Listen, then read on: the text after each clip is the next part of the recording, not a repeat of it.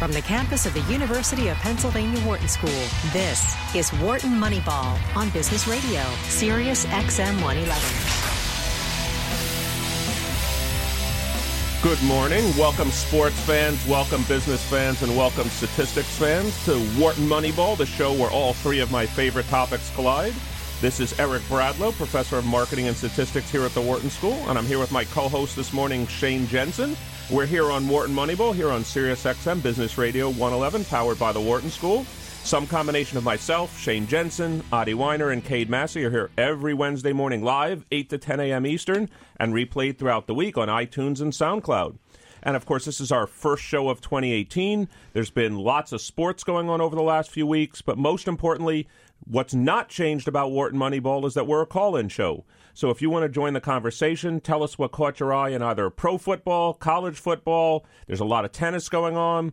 There's basketball, lots of sports going on. Please call us at 1-844-WHARTON. That's 1-844-942-7866.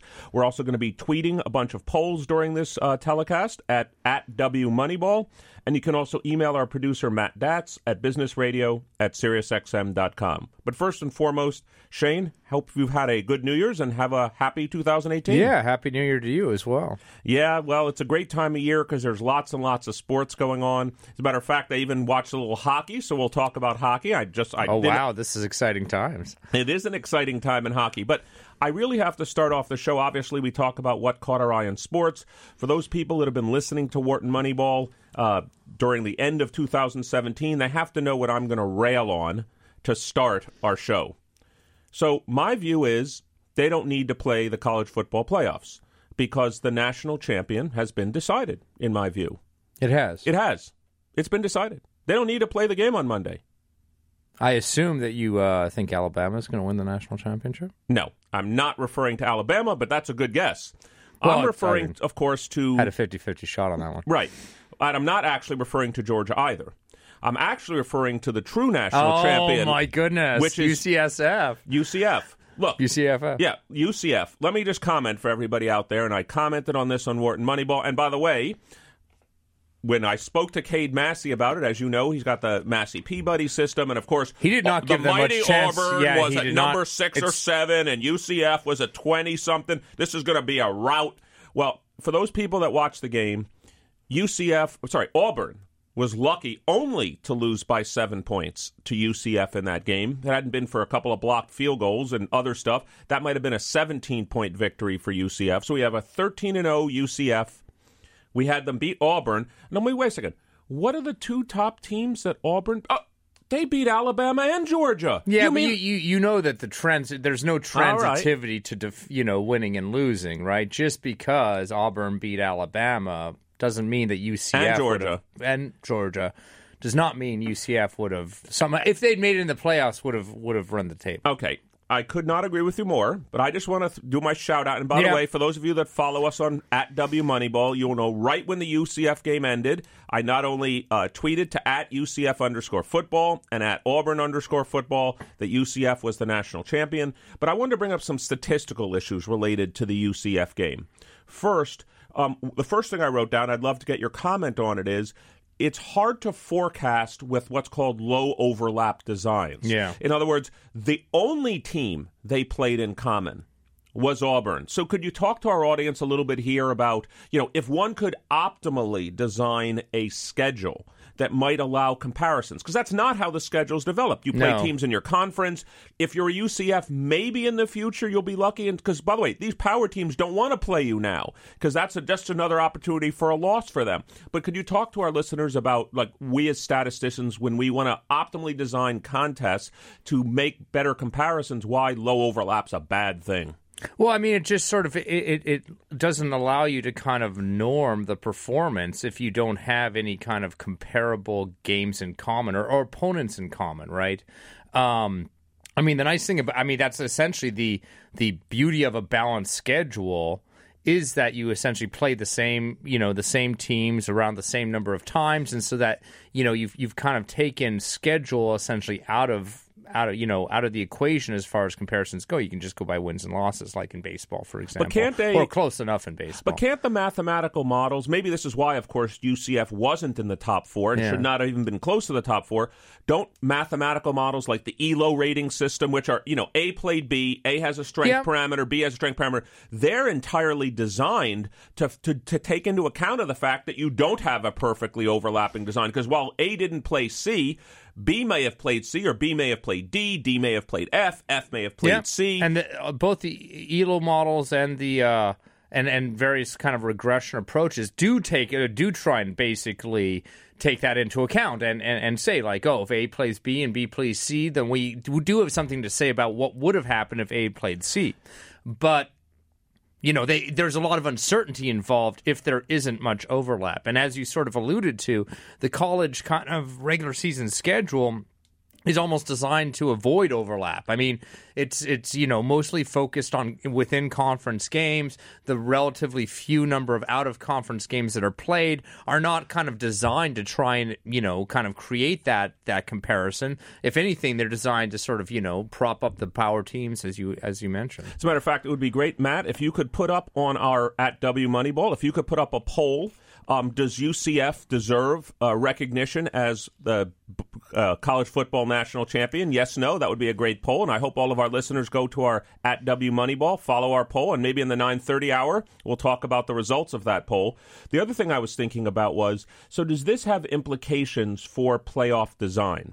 So, for example, it's not even obvious, by the way, if there were 8 teams, which, as you know, people are arguing for, that UCF even would have been in that list of 8. I think by the ranking, they were 12th. The committee ranked them 12th. So if you took just the top 8, they wouldn't have even been in that, although it would have been hard, I would think, to leave off an undefeated team if you had gone to 8. I bet they would have sneaked in there if it was a top 8. But I think a more general point is, even if you expand the playoff stay, which I think would be wonderful because I think more playoff games would be better.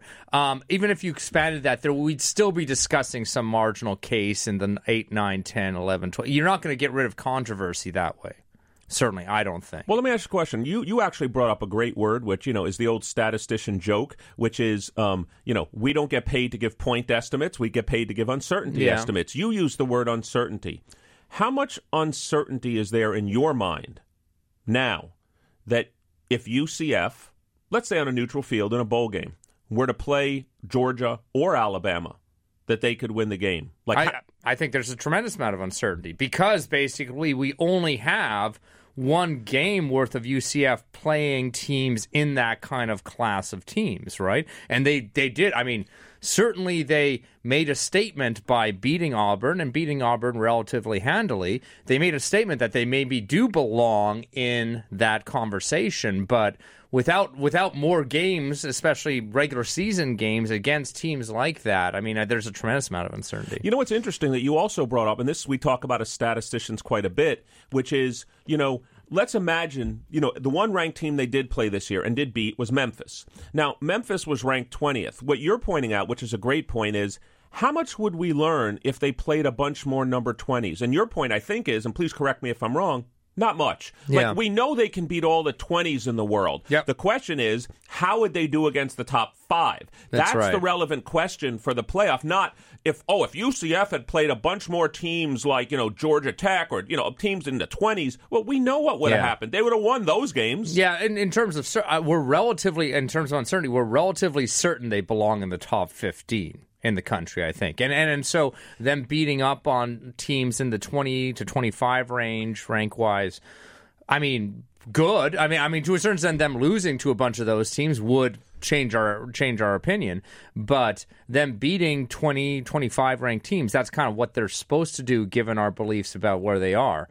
Them beating top 5 teams or top 10 teams, that's a different story, right? And they only had one opportunity to do that, and they did do that. Well, what's very fortunate is that at our 8:30 hour today, we have Stephen Godfrey, who we're going to talk to both about this and, of course, about the national championship game, which is coming up next Monday. As everyone knows, Stephen Godfrey is a senior reporter at SB Nation. He also co-hosts of the podcast Ain't Played Nobody. So that'll be interesting to see, since the UCF did not play Georgia and Alabama this year. It would be interesting to hear his reaction to how they might do in that game. So let me ask you a question. What would you, if I mean, you clearly think this is a problem perhaps with the design of the schedule. Would you favor something kind of like the NFL does, where you're kind of there's a structure, like, you know, every team would play a certain number of conference games, a certain number of out-of-conference games, a certain number of maybe out-of-power games? I've actually thought about this, and so the answer is, here's the question I don't know the answer to. How far in advance I know how far in advance they do schedule these games, but how far in advance do you have to? And here's what I mean by that. Imagine you said to yourself, okay, what we're going to do next season is we're going to start out the season just like they do in the NFL. Mm-hmm. UCF is going to play Auburn, Georgia, or Alabama the first week of the season. Let's call it week 0. We're going to leave open a slot in the college schedule for the top 4 or 8 teams to play each other at the start of the next season. And so what I'm planning on doing, and I'm even being Bayesian in a sense. Yeah. I'm going to use recency. I'm going to use more recent data. I'm not going to play Alabama to play Notre Dame because Notre Dame was great 10 years ago. I'm going to leave week 0 open for top teams from the previous year to show what they got in the next year. Yeah, that's how I change the schedule. I mean, I think you certainly, as a fan, that sounds very compelling. Fan, I have no idea whether schools would want to do this. I have no, as you know, it has nothing to do whether UCF wants this. I think the kind of traditional powers would probably, I would say, would oppose, just because, as you sort of alluded to, why would they take on potentially this extra game that can only make them look worse, essentially? Well, let me say what also caught my eye on college football, and then you said you watched a lot of football. I'd love to know what caught your eye. Here are 3 conference-level things that caught my eye. The first one, maybe, you know, at one point, you remember a couple weeks before the end of the season, we were talking, wonder if 2 ACC teams were going to make it in, you know, Clemson and Miami. Maybe the ACC wasn't that good. You know, this is another one of those things. You know, Clemson and Miami got beaten soundly. Yeah. And remember, Miami got beaten soundly by many people thought was a bad Wisconsin team. I mean, they weren't even supposed to be that good, and they beat Miami soundly, and Clemson got beaten soundly by Alabama. I'm not saying lots of people get beaten soundly by Alabama. I was going to say that getting beaten by Alabama with that defense is, I don't think, necessarily a statement. Either way, that was one thing. The other thing is, maybe the Big Ten was a little bit better than we all thought. I don't know if you know this stat. I don't know if our listeners on Wharton Moneyball know this stat. And by the way, if you want to join the conversation, please call us at 1-844-WHARTON. That's just 1-844-942-7866. You can also email our producer, Matt Datz, at businessradio@SiriusXM.com. And we also have polls and other stuff up on our Twitter feed at WMoneyball. And again, this is Eric Bradlow, professor of marketing and statistics here at the Wharton School, along with my co-host this morning, Shane Jensen. Another conference which maybe shocked everybody was the Big Ten. You know, until Michigan blew an 18-point lead or something like that against South Carolina, the Big Ten was about to do something that had never been done. They were going to be 8-0 in bowl games. Every Big Ten team won its bowl game, except for Michigan, which blew it late at the end against South Carolina. So maybe the Big Ten being snubbed, again, but back to the point we talked about earlier, who did the Big Ten play in their bowl games? It wasn't Ohio State against Clemson, Ohio State against Alabama. You know, a bunch of Big Ten teams beat up on a bunch of 15 to 25 ranked teams. Yeah, we know the Big Ten was that good, but maybe not elite good. But that was another thing that caught my eye, was just the success of the Big Ten. And another, obviously, one was, you know, the thing that people have said all along, the SEC is the best conference in football. Yeah, and I mean, I think that's a relatively uncontroversial statement because, you know, I mean, it you know, routinely puts 4 or 5 of its teams in the top 15, right? So, yeah, I mean, certainly I think the Big Ten was, you know, a hair's breadth away from, like, essentially putting one of its teams in the playoffs, right? I mean, Ohio State was almost a coin flip to go in there. Absolutely. So yeah, I mean, they were technically snubbed, but, you know, a power conference is going to get snubbed every year, basically, at least one. At least one. And as we found out this year, maybe 2. And, of course, by the way, the Pac-10, as it turned out, and in reverse to the Big Ten, I think the Pac-10 may have won one bowl game. Maybe it was two. It was one up until maybe the last game. So maybe they got the Pac-10 kind of right. Right. It wasn't particularly a very good conference. Let's also do a little bit of switch to the NFL. I'm sure you watched a bunch of NFL this last week. I did. And the good news is we have Nathan Jahnke on at 9 o'clock who's going to talk to us about the NFL. So we got both college football and NFL covered this week. There were many shocking things that happened in the NFL. Let me go through them rapid fire and just get your reaction to each one of them.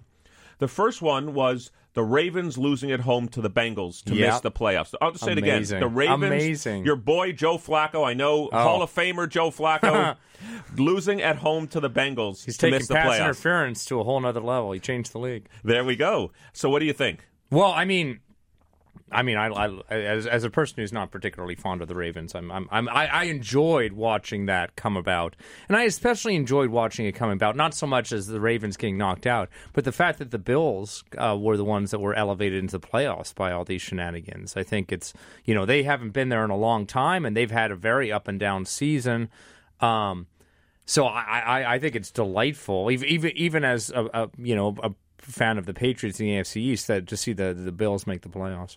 I could not agree more. I was thinking of you as the Ravens were losing that game at the end, and I was thinking, boy, Shane somewhere somehow is feeling pretty good about that. And I think the Bills started out the day with something like a less than 10% chance to make the playoffs. I mean, it really did have to. A lot of things had to line. They had to beat. They had to win. I think Tennessee had to win.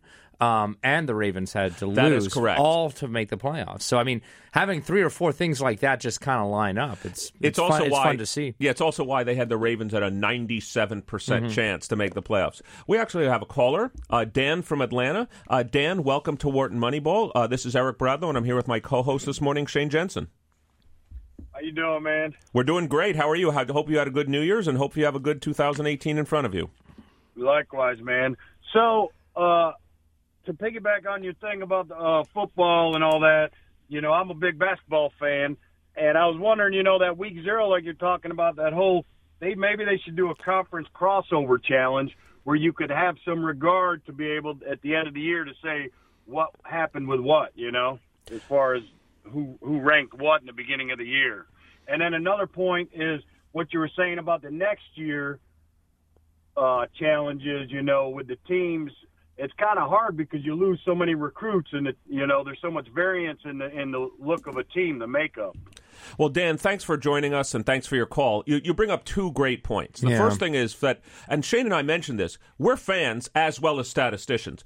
I'd love to see the SEC, ACC, or challenge in college football where 1 plays 1, 2 plays 2. We'd love to see that at the beginning of the season. I mean, you might as well wait until, there's a snowball in hell for that going to happen. They're just not going to want to do that. Yeah. I mean, just from as Shane pointed out, let's think about it as a loss function. What's the gain? Well, there's lots of gain, but what's the loss? Well, now all of a sudden you start out the season with a loss against a tough team, and you have no chance in some sense. You're eliminated from national championship contention, which is the last thing they want to happen. Well, the thing about basketball... Well, I mean, Oh, yeah, Dan, please, go ahead. I say, isn't that part of the argument? A lot of these teams are saying, all right, well, I need to, if I'm going to schedule tough to get into that argument, I need to do it the first week of the season so that loss doesn't hurt me. Yeah, Dan, that's a great point. I think you're right. I think, look, I could argue from the school's point of view, well, certain schools' point of view. The question is, who runs college football? Is it the teams that would benefit from it, or is the teams that would potentially lose from it? And this is the classic, I'll call it, asymmetric power situation. What does Alabama gain from this? Nothing. What does Georgia gain from this? Nothing. What does even a Wisconsin gain from this? Let's say it was ACC, SEC, Big Ten. Wisconsin only had to win 1 decent game or good game against Ohio State, and they're in the. They played a bunch of bad teams. They don't even gain anything from it, really. Well, except I could counter argue that if you've sort of forced all the power conferences to do this, right? So all different. The big teams are doing this. Then Alabama may actually benefit. Obviously they do have to win that first game, but the teams that win that first game, they benefit because all of their, there's a whole bunch of competition down the road for the national, for the national playoffs that are also playing tough games that first week. Look, I right? agree with you. If you structure it in a way that it happened to everybody, it wasn't just 4 or 5 of the teams. Like, let's UCF. I'm the AD of UCF. Let me just call up Georgia and see if I can schedule a game with them. No, Georgia's not going to play that game. But you're right. If it was structural, as Dan was saying, and everybody was doing it, then we have an opportunity. Now, of course, college basketball is so different. Number one, we have a 64-team tournament. That's number one. Yeah. Number two, they play roughly 30 games a season. So it's very different to say, all right, so I'm Duke. I'll play a game against Michigan State every year, and we'll have the ACC, Big Ten Challenge, whatever. It's not as damaging one way or the other. And one could even argue it helps them prepare for the NCAA tournaments. I just see college basketball very different than college football in that regard. One way you could kind of force this, I guess, is maybe contingent on you getting into the college football playoff, like you being one of those top 4 teams. You are therefore compelled to play this kind of like week 0 sort of quote-unquote exhibition or whatever against, say, the next 4 top teams coming out of the bowls as judged by the committee or something like that. That's actually a great idea. It's almost like a tax. No, I mean, exactly. It's a tax. It's not like any of these teams would turn down that chance to get into the playoffs because of this. So, I mean, if you kind of tied it to the fact that, well, this is the price you pay for making the playoffs, you have to play this exhibition game. Well, not just that. You'd probably also make it harder, which fans I don't think would mind. It would make it harder to make it back next year. That's fine. It almost encourages a sort of parity or something like that. Yeah. Well, thanks, Dan, for the call. And again, if you want to join the conversation, please, just like Dan did, please call us at 1-844-WHARTON. That's 1-844-942-7866. Our producer, Matt Datz, is waiting for your calls. So we were also just talking about the NFL. We talked about the Ravens. Let's talk about something that, I guess, is related to your interest in football, but in a cousin-like way. I was going to say, obviously, the 49ers with your guy, Jimmy Garoppolo. Oh, my goodness. Looking so good. I mean, so how much uncertainty do you have left that Jimmy Garoppolo is going to be, I don't want to, look, I'm not going to compare him to the greatest of all time, Tom Brady. No one should be compared to Tom Brady. That is true. How convinced are you now that he's at least, let's say, assuming he stays injury-free, a top half quarterback in the NFL? I'm relatively certain about that now. I mean, we've now had almost a half season of performance. I mean, if you count the ones with the few games with the Patriots as well as he's been for the 49ers. I think we have 7 or 8. So, and I mean, he's undefeated. I mean, very few mediocre quarterbacks pull that off, I think. So I don't have much uncertainty that he's going to be an above average quarterback. If I'm San Francisco and I have all that cap space, which they very much do, you got to be very optimistic about the future because you're going to be able to afford to not only lock him down for the next few years, but also essentially surround him with even better weapons that he was doing with this year. Well, so the 49ers beating the Rams, by the way, brings me to the next point, which, again, I think we'll discuss it not only today, but in weeks where our other co-host, Cade Massey's around, because obviously he's done a lot of research on the value of the NFL draft. The 49ers winning potentially dropped them 2 or 3 spots in the draft, because they ended up 6-10. There were 5 teams that ended up 5-11. I don't know where they would have been. As a Patriots fan, I'm a little disappointed about this. Well, the other thing is, by the way, my team, the Bucs, beat the Saints on the last game of the season. So the Bucs dropped 2 spots in the draft. You say, what's the big deal? Well, just by the way, there's the classic draft chart that all the NFL teams use. I actually looked at how much kind of it costs you dropping from 5th to 7th. It's kind of like dropping from 16th, the middle of the first round, to 31st, the bottom of the first round. I mean, the number of points that this classic chart assigns to 5th to 7th is the same as the difference from 16th to 31st. Interesting. So by the Bucs winning the last game of the season against the Saints, they now have the 7th pick instead of the 5th. The 49ers, I'm not sure their exact order, maybe something like 8th, 9th, or 10th now instead of 4th or 5th. What's your assessment of this? Should the Bucs have won? Should the 49ers have won? If you're trying to surround Garoppolo with great talent, why not lose the last game? Surround him with better talent. Well, yeah, I mean, right. I mean, I think you could certainly argue for that. And I mean, I think the fact that doesn't happen as much is sort of, I mean, in other sports we see that kind of tanking strategy a little bit more. I think done a little bit more boldly. In the NFL, we've seen it as well. I mean, teams have, I think, probably not done their best to win at all times. I mean, we had the sort of suck for luck competition a few years ago. Yep. And as far as specifically the Bucs and 49ers decisions, why they kind of went for the win there or not, I think probably they aren't as, far thinking with it.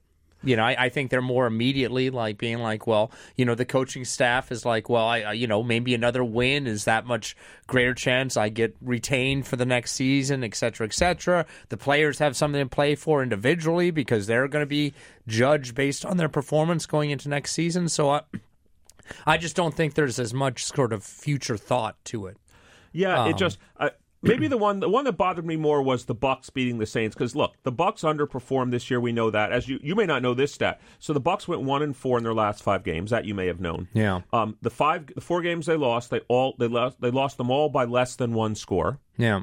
And so we knew the Bucs weren't awful. They just underperformed. Yeah. They have talent. They've got an amazing quarterback. I wish they could put a team around him. Well, I wish they could put an offensive line around him so they could protect him and run the football. But the 49ers were an interesting. For some reason, it doesn't bother me as much because Garoppolo's still undefeated. It almost has this magic to it now. They're calling it the magic of Garoppolo. Yeah. But it almost seems like if you want to talk about momentum, it's hard to argue the 49ers don't have momentum going into next season. Yeah, I mean, the 49ers, I think the 49ers have, I mean, there's future value in kind of what they did to the end of this season, because that's a franchise that probably, their fan base is probably, pre-Garoppolo was feeling pretty, they haven't been good for a long time. Absolutely. And, they went to the Super Bowl. That's right, okay. They went to the Super Bowl. Yeah, that's right. I mean, but they've been quite bad since then,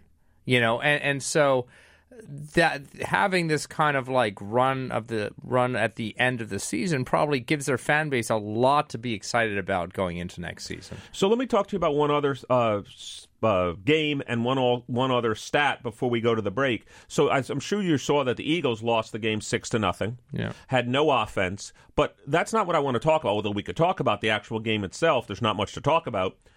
Do you know that obviously the Eagles are the 1 seed? According to Vegas odds right now, the Eagles would be a home underdog against all the teams they would play.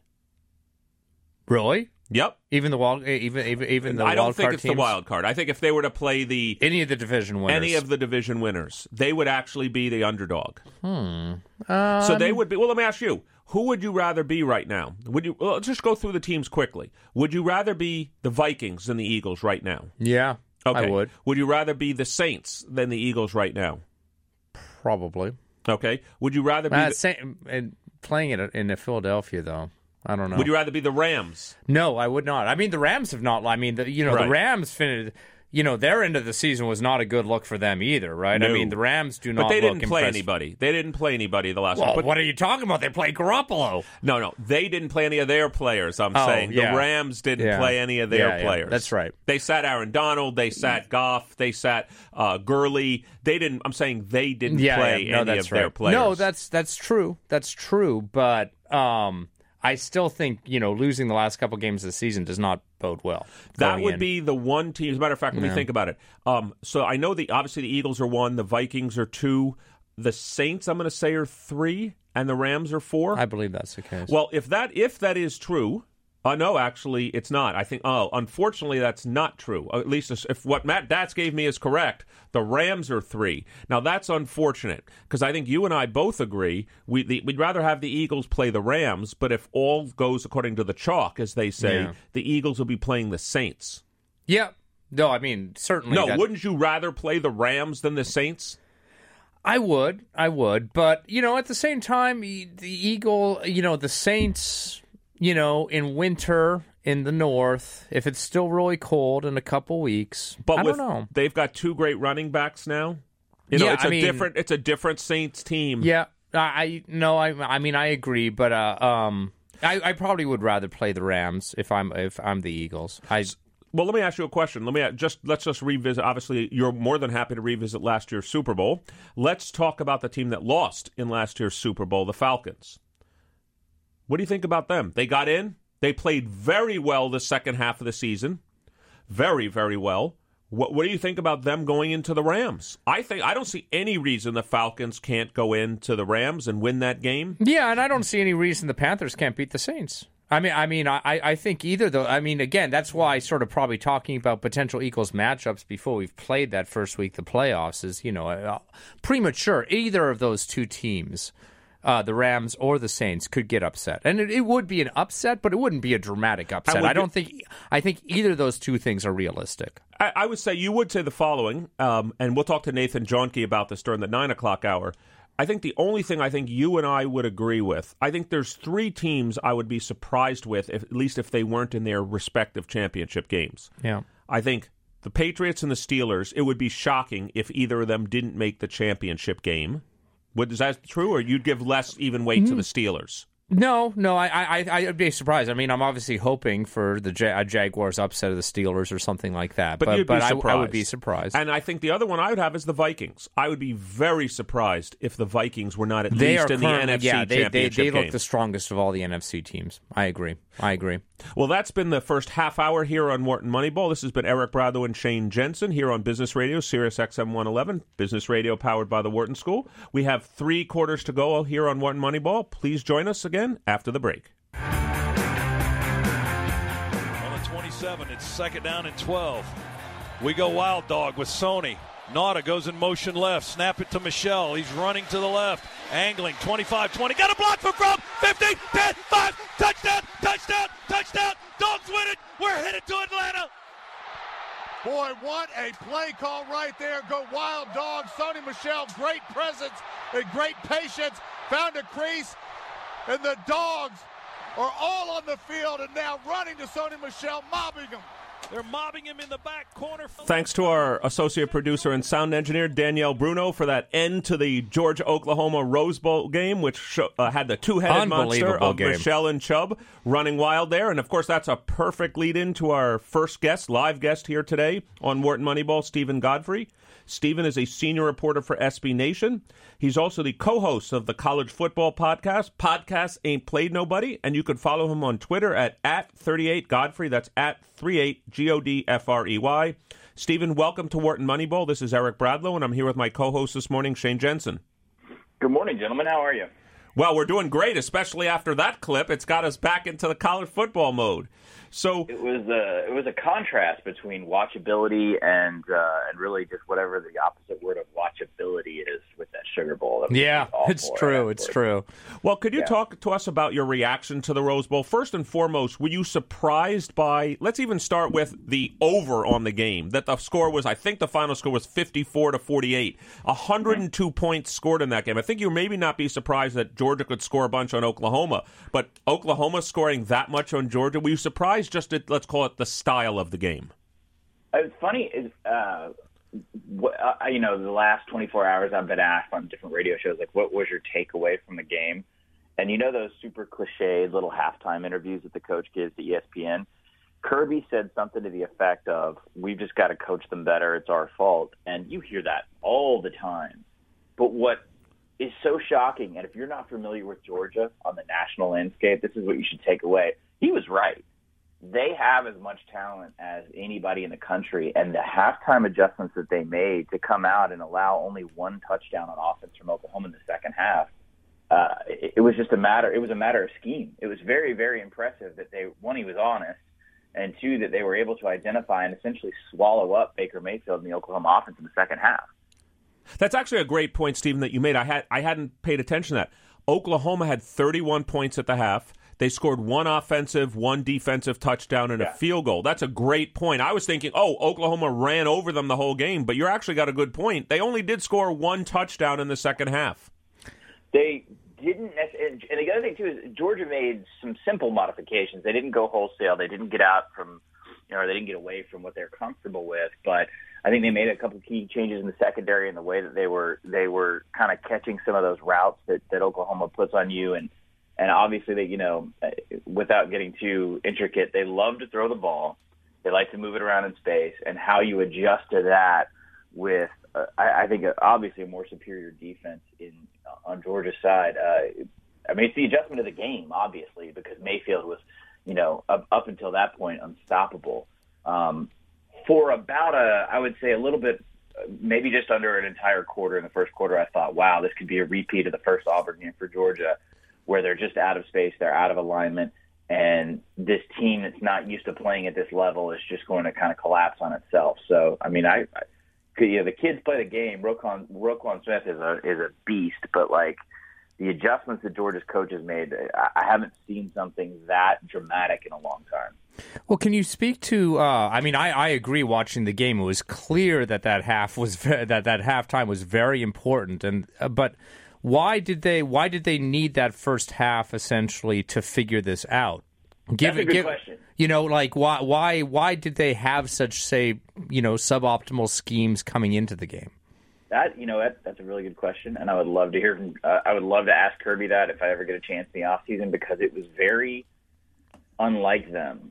Look, Kirby made his name and his brand off of being the Alabama defensive coordinator, and they've done so well at disrupting offenses similar to Oklahoma, and let's just call it the Big 12 or the Texas style offense, that passing scheme. I don't know if the moment was too big for individual players. It's, I haven't rewatched the game, but I think it's a little bit of jitters in the first quarter. I think Mayfield is an accurate passer when he's given time. They started to get to him. I think they changed their front seven pressure. That helped. But I don't know necessarily why it got away from them so quickly, because this is not an offense that they are, entirely unfamiliar with. It's certainly not as a coaching staff. Yeah, I think Shane's question brings up a great point, Stephen, because I know you're both on the analyst side, but also because of your podcast on the analytics side, you would think this is something that, by studying the tape, by looking at their formations, by having 4 weeks essentially to prepare for this game, you would think this is something that wouldn't catch Georgia by surprise. Well, look, first drives in football, and sometimes even the first 2 drives in football, are really, really, really interesting. A lot of people still script. Some defenses are going to come out in base, and they're going to play they're going to play basically a safe coverage just so they don't get beat over the top, especially if you're coming in against a balanced team. They want to see how they're going to run the ball against you. You see that more in the NFL than you do in college, because in college you still have moments of true talent disparity. But I think there's something to be said for, maybe not giving up 31.5, but coming out and saying, all right, what do they want to do? What are they going to do specifically to us today? What do they come out? And then making an adjustment off of that, if you have the talent that can absorb that information and then go out and execute in the middle of the game, drive by drive. And if you can identify that as a defensive coordinator. So we've obviously been spending the first 5 or 10 minutes with you talking about the Rose Bowl. Why don't we make a nice transition now to what happened in the Sugar Bowl? Were you surprised at all about how Alabama's defense was really able to throttle Clemson in that game? And does that make any suggestions to you about what might happen in the national championship game? You're probably going to have a boring national championship game. I'm just going to go ahead and tell you that. If risk assessment is the core of the Saban philosophy, which is and sort of therefore the core of the Kirby Smart philosophy. And what I saw in Alabama in the Sugar Bowl was the Alabama of 4 or 5 years ago, which is sort of terrifying to think, because you kind of thought post Lane Kiffin there had been a philosophical change. They are weak with Jalen Hurts. They are, and that's nothing against Jalen Hurts. He's just not as a complete quarterback as they've had in recent years, and yet it didn't matter. And that's kind of terrifying, because what they did on defense was, I switched over to watch the feed, the ESPN feed in the coaches' film room. And it was like 6 or 7 college football coaches. Major Applewhite, the head coach at the University of Houston, had the best assessment. It was the simplest assessment, which, it is sort of an Occam's razor type moment in a blowout. Alabama got pressure with 4. And they were able to completely contain everything on the outside with the receivers at Clemson in man coverage. They didn't really have to press. Receivers couldn't get any separation. So if you can get pressure with 4 in any given situation, whatever Clemson's coming out with in personnel, then you can pretty much do whatever you want, because then you can drop everyone else, shift from zone to man, confuse Kelly Bryant. That's what they did. I mean, when you're under pressure with a 4-man rush and you still can't find an open receiver, it was it's funny that game will be more interesting than the Rose Bowl to me because of the ramifications it's going to have over the next year or two. So what do you mean by that? It was a statement against Clemson. What type of – oh, you're saying you think the Sugar Bowl has more ramifications because in some sense, if Clemson had won the game, I don't want to say anything ever tilts away from Nick Saban. But now you could say that, maybe Dabo Swinney is the next, he's the king of college football, and now you'd start to say things have tilted in Clemson's favor. Is that what you're referring to? Yeah, no, I mean, maybe not even necessarily tilted towards Clemson's favor, although at that point you'd be looking at a program that's been in the national title 3 out of the last 3 years. And I think they would have had – the Clemson I saw earlier in the year would have had the advantage on Georgia. Now I'm just not – I don't know. I was really shocked by their performance. But it does create a dull inevitability with what Alabama's been able to do. I mean, you have a defensive coordinator who's the head coach of a rival school right now. They looked completely prepared. So it was the old Saban defense. It's just sort of terrifying. So let me ask you a question. There was one of those stats that's sitting out there now, which is that Nick Saban is 11-0 against former assistants. 11-0. Is that worth anything? I mean, is that nothing? Okay, good. Shane Jensen's nodding. Yes, he agrees with you. Yeah. Why is that worth nothing? Let's break it down. I mean, you break it down really fast. They include Derek Dooley in there, which is, I mean, he was a special teams coordinator, and he never ran a competent program. That was a train wreck of a situation. It's not a comparable stat, especially when you're looking at what Kirby Smart has done at Georgia. So let's throw those games out. I'm trying to think. They creamed D'Antonio, right? In Michigan State. That was a talent issue more than anything else. Michigan State also. I'd covered their previous game that year, and they were really, really banged up. These are all it's situational. It's subjective. I'm not the stats guy necessarily on our podcast. That's Bill Connolly, who literally invented an analytics system. I'm just a dumb reporter who made a C in business calculus. But when you look at a stat like that, it's fun, and it's fun to create that kind of narrative, and I get it.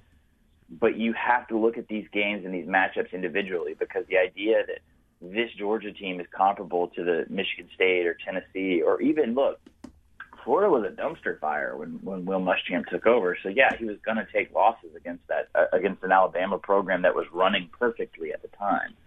Kirby has more talent than any other ex-assistant has had going into a game against Alabama.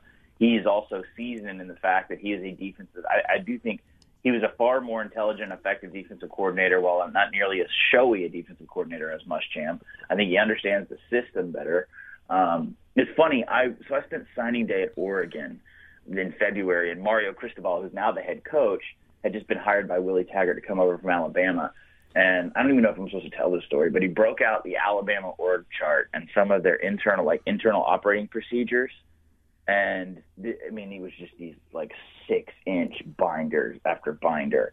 And Kirby spent the longest amount of time and helped contribute the most to that Alabama way, that Alabama operating procedure. What he's they're not there yet in terms of what you see on the field. Again, 31 in the first half against Oklahoma. But I think Kirby provides the best chance organizationally to understand Alabama in terms of matchup, in terms of what you can scheme against. You look at look at the Alabama losses that we've seen in the modern era. They've all been sort of like throwing a bucket of fireworks at them real fast, right, and getting them in one or two bad situations. Both of the Ole Miss losses were like that, and so was Johnny Manziel, right? And then you've seen them underperforming games that they were uninspired to play in, like Utah in the Sugar Bowl or Oklahoma a couple years ago. To have a best-on-best matchup, this is the best chance the opposition has ever had against Alabama. So you think stylistically this is a good matchup for Georgia? You think Georgia has both the offensive and defensive weapons to get it done? I'm concerned about Georgia's offense. I'm concerned about Georgia putting enough points on the board. They're going. I mean, look, I think it's going to be an incredibly low-scoring game because Georgia understands the way to limit Hurts.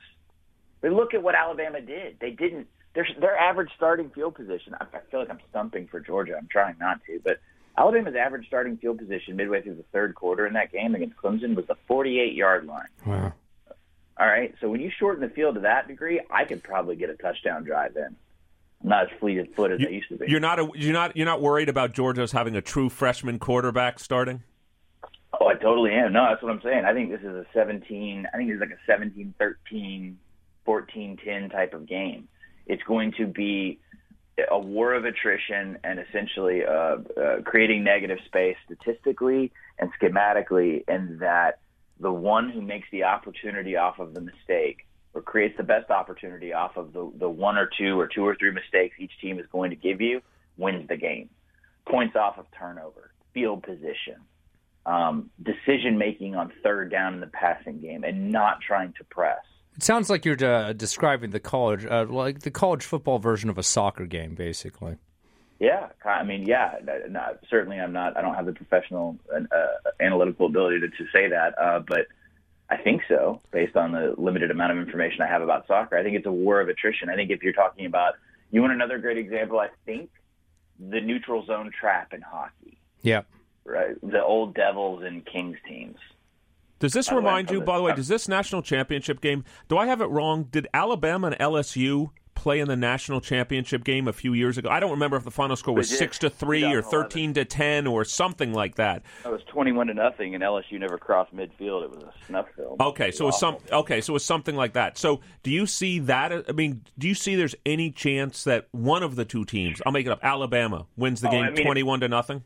If you see that, it's Alabama. Georgia can't do that to Alabama. Okay. Let me ask you another topic that's related, and we have a poll up at W Moneyball, which I think you may have retweeted about. Am I wrong to suggest that UCF is being robbed here?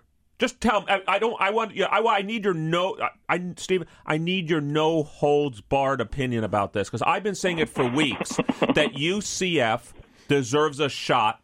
Well, they beat Auburn. I understand it's not transitive. They beat Auburn. We know Auburn beat both Georgia and Alabama. It doesn't mean UCF wouldn't get throttled. But just tell our listeners here on Wharton Moneyball, and again, we're talking to Stephen Godfrey. Again, if you want to join the conversation, please call us at 1-844-WHARTON. That's 1-844-942-7866. Stephen is one of the co-hosts of Podcasts Ain't Played Nobody, and you could also follow him on Twitter at 38Godfrey. So, Stephen, tell us your thoughts about UCF. You can't rob someone of what they never had. The system is, I don't know, it's corrupt. It's always been corrupt. Everything about college football is inherently corrupt. The labor force doesn't get paid, and, people make insane amounts of money off of public university athletes. But when it comes to these mid-major schools, it's a joke. It always has been. And I'm fine with the joke to a degree. What I'm not fine with is when the College Football Playoff and ESPN, who are essentially the same entity, come out in a marketing spiel every August and July when I have to go to all these events, and they sit here and tell me, look, if you watch the commercial for the College Football Playoff that they ran for the last 6 months, it says all 128 teams vying for a shot. No, never, not a chance. They had in that commercial, they have an illustration of a Louisiana Monroe fan, like yelling at a Washington fan, like, oh, we've got a shot. Like, it is a joke. They're doing this to avoid antitrust legislation. And I think we're on the verge of some sort of legal action, because the concept that these schools are treated fairly is a joke. It's never going to happen. I think UCF should have been in the playoff, and I'm fine saying that. I do this for a living. I'm going to get screamed at by Alabama fans with nothing new. UCF did every single thing humanly possible that they could within the time frame allotted. There's nothing else you can do because they schedule so far out. If there are 4 teams, occasionally, yes, one of the schools, once, I don't know, mathematically, every 4 or 6 years, will probably come from outside of the Power 5. So you would have had, just to follow up. I can say it. Yeah, that's pretty bold. Just to follow up, you would have had UCF replace Alabama? I think they can make an argument for it. That's interesting because, I think most people, according to every power ranking, but not just ESPN's, but our co-host, Cade Massey Peabody, lots of them had Alabama as the number 1 team, even though, obviously, they lost to Auburn, which kept them out of the SEC championship game. I don't necessarily think you replace Alabama with UCF. I think when you're constructing that 1 through 4, I think the 1 through 4 slotting of Clemson, Oklahoma, Georgia, Alabama was very flawed, as we saw. The worst team that we saw the 4 was the number 1 team. Yeah.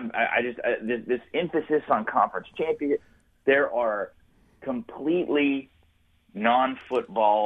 serious non-football related considerations that go into this stuff, okay? There's a lot of politics involved. There always has been.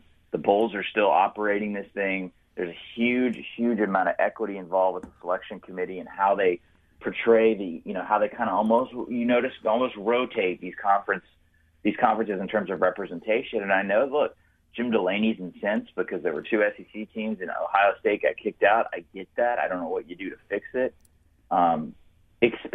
Abandon the bowl formatting altogether. But, we hated the BCS because it was flawed.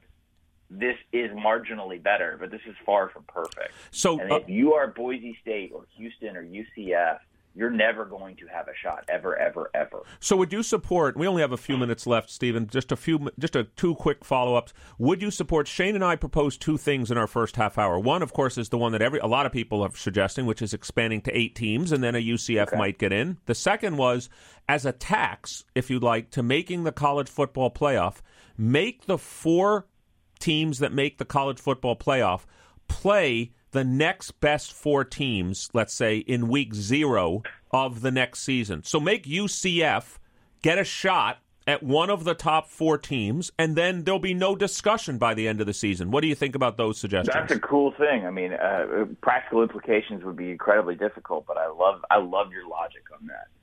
They don't, but you can understand they don't want to democratize this system. Yeah, I mean, obviously the opposition to that would come from the top teams.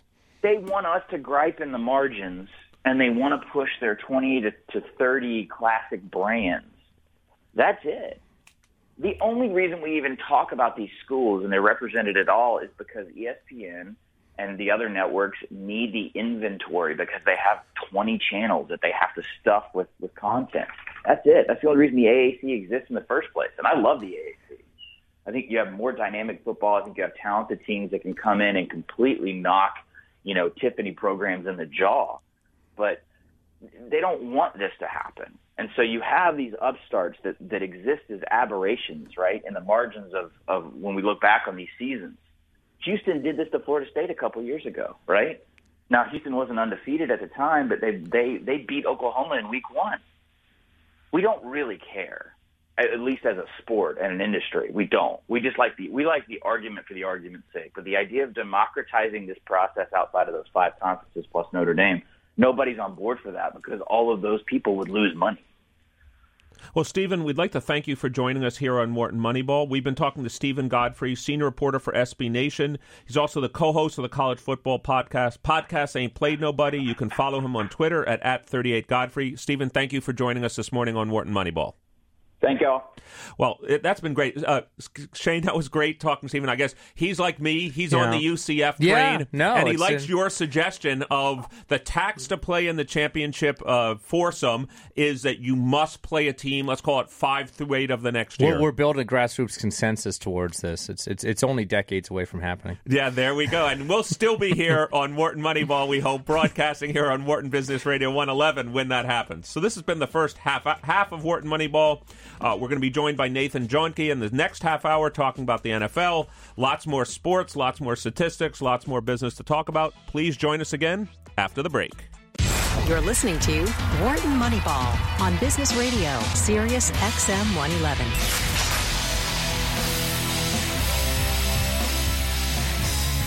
Welcome back, sports, business, and statistics fans, to Wharton Moneyball, the show where all 3 of my favorite topics collide. Again, this is Eric Bradlow, and I'm here with my co-host this morning, Shane Jensen, and some combination of myself, Shane, Kate, and Adi are here every Wednesday morning live, 8 to 10 a.m. Eastern, and replayed throughout the week on iTunes and SoundCloud. And, of course, if you've been following us here for the first hour or throughout the last 3.5 years, you can always follow us on Twitter at WMoneyball. You can, of course, this is a call-in show. We had Dan from Atlanta who called us in the first hour of the show. Please call us at 1-844-WHARTON. That's 1-844-942-7866. You can also email questions to our producer, Matt Datz, at businessradio@SiriusXM.com. So, Shane, you and I have always talked about this. One of the great pleasures of being co-hosts of Wharton Moneyball is that we get to talk to people doing, if you'd like, analytics in the field. And our next guest is certainly a great example of that. We're lucky to have Nathan Jahnke joining us. Nathan is the Director of Analytics at Pro Football Focus, where he's worked for over 7 years. As Director of Analytics, he's done a lot of methodology around turning Pro Football Focus grades into season and game grades. You can also follow him on Twitter at @PFF_Nate Jahnke. So, Nathan, welcome to Wharton Moneyball. This is Eric Bradlow, and I'm here with my co-host this morning, Shane Jensen. Good morning, guys. Thanks for having me on. How are you doing? Oh, we're doing great. We're obviously excited about all the pro football and stuff's going on. There's Shane and I are huge pro football fans. I wanted to start out, since we're sitting here in Huntsman Hall in Philadelphia, and obviously we're sitting here with the home of the Philadelphia Eagles right nearby. I wanted to start out, there's thousands of questions we're going to get to ask you, but I wanted to start out with this one. How worried should we be as Eagles fans about Nick Foles running the ship, and how do you, as someone that's analytics-driven, think about analyzing someone like Nick Foles, who's played a bunch of games, but not a lot recently? Not a lot recently. How do you think about that and the kind of the analytics work you guys do at Pro Football Focus? Sure. I think there's definitely some reason to be worried. When you have a player who hasn't played very much this season or recently, obviously, you have to take that into account. There's a little bit more uncertainty when looking forward with someone like him, but I think he's definitely hasn't played as well as Carson Wentz by a decent amount. Even when he's not under pressure, he's only averaging 6.3 yards per attempt this season, which isn't very good.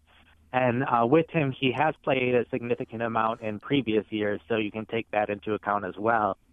And in 2015 and 2014, when he wasn't under pressure, he wasn't playing great there as well. So you really have to go back to 2013, and that was a completely different offense he was playing in. So I don't think you can feel too confident about Foles right now, but at least with the Eagles, they're a team full of talent on the offensive line, at running back, at receiver, all across that defense. So I think they're a team built that even if they don't have excellent play out of their quarterback, they can still find ways to succeed.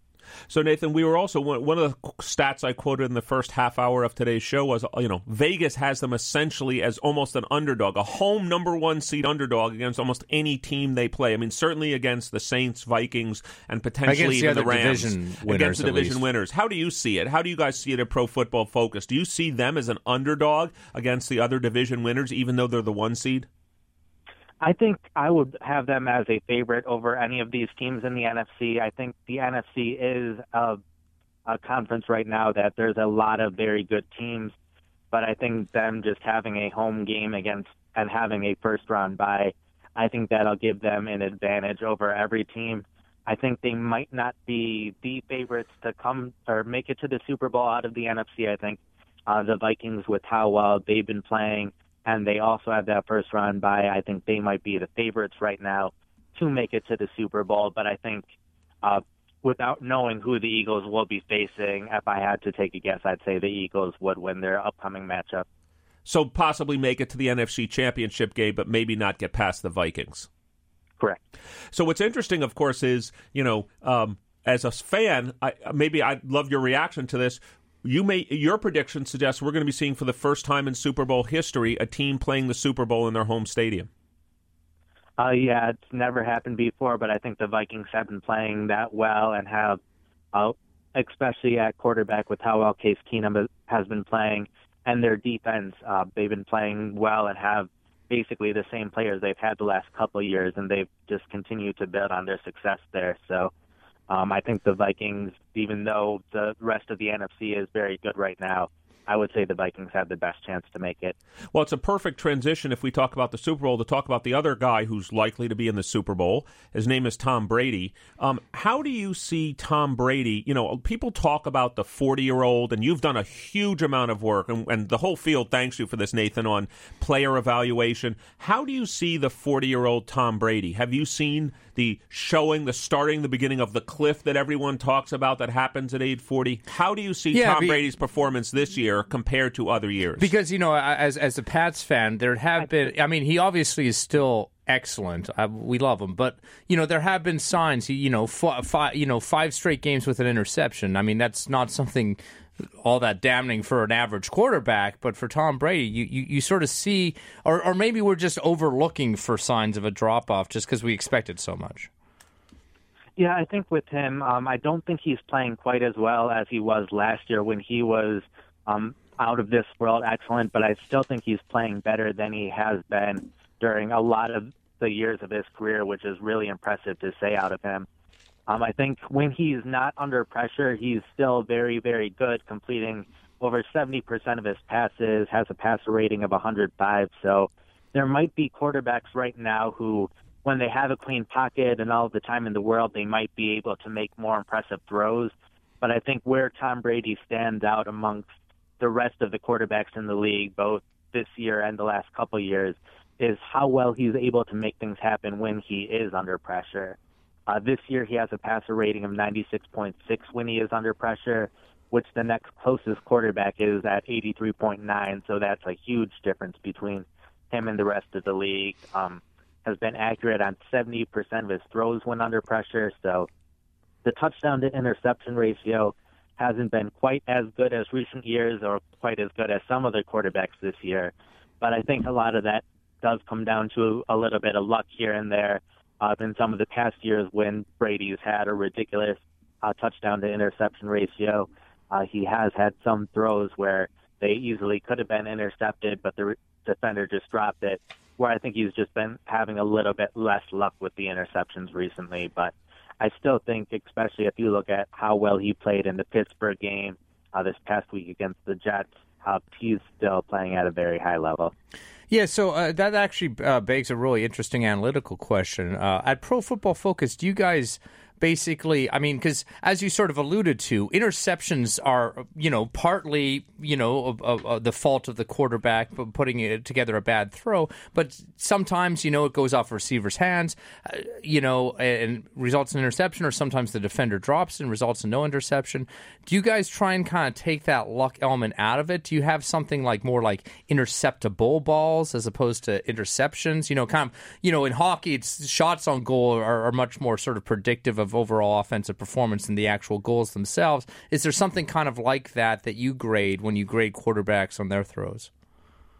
Yes. When we grade quarterbacks and when we grade any position, we're trying to do the best we can to take their performance away from the rest of their team or the rest of the opponent's performance. So with throwing the ball, if you throw a perfect pass to a wide receiver and the wide receiver just drops it, we still grade the quarterback like the receiver caught it because you did everything that you possibly could do to be successful on the play, and it was someone else that made the play not work out. Where going with the interception cases, if there's an interception where it's off a wide receiver's fingertips, it bounces around, and the defender catches it, it's possible to have a quarterback graded positively on an interception if it's just that a wild of a play that crazy things happen, where if a quarterback throws the ball right into a defender's hand, the defender drops it. On the stat sheet, that just goes down as an incomplete pass, but we consider that just as bad as an interception when looking at the quarterback. So this is Eric Bradlow and Shane Jensen. We're co-hosting Wharton Moneyball this morning here on Sirius XM Business Radio 111, powered by the Wharton School. We're talking to Nathan Jahnke. Nathan is the Director of Analytics at Pro Football Focus. If you have a question for us or for Nathan, please call us at 1-844-WHARTON. That's 1-844-942-7866. Jump in and join the conversation. So, Nathan, before we leave individual players and we talk about the matchups for this week, a player that one could argue is a Hall of Famer, has, announced his retirement in the last day or two, and that's Carson Palmer. Where do you see Carson Palmer? How do you think he played this season and, when he was upright and healthy? And, how do you see him? And when you look at you at Pro Football Focus, when you look at him and his career, how do you think of Carson Palmer? Sure. I think over the course of his career, he's had a good career. He's had some very good years. Obviously, some years that he's missed with injury. This past year, he only played, I think it was 7 weeks. And in that time, I'd say he was a little below average. He's been slightly on the decline. But going back to his 2015 season when the Cardinals were playing very well, he was playing about as good as a quarterback can play over the course of the season, just if you ignore that conference championship game. But at his best, he's among the best quarterbacks in the league. I just don't think he showed that level of play as consistently as plenty of the other quarterbacks that we consider among the best quarterbacks in the league. So you would say that even though he's, I think I looked up his numbers last night or in the last couple of days, he's somewhere like 12th or 13th in passing yards as well as 12th and 13th in touchdowns. You would say that he's a marginal Hall of Famer at best. Yeah, I don't think I would put him in the Hall of Fame. I think by the time he's eligible for the Hall of Fame, with how much it's a passing league right now, there are quarterbacks that are going to pass him, and I think you have to adjust for era when you're looking at quarterbacks and if someone's worthy of the Hall of Fame just because of how big the passing numbers are these days.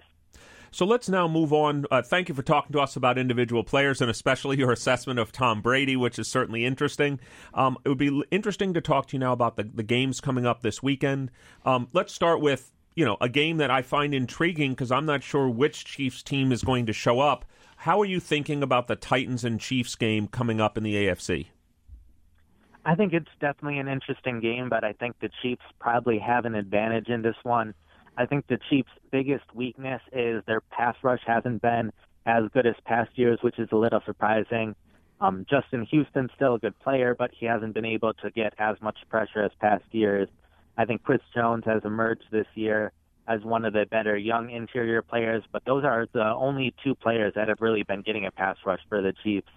And that has hurt them in some games where they're facing a quarterback where that quarterback's able to do well when there's no pressure on it.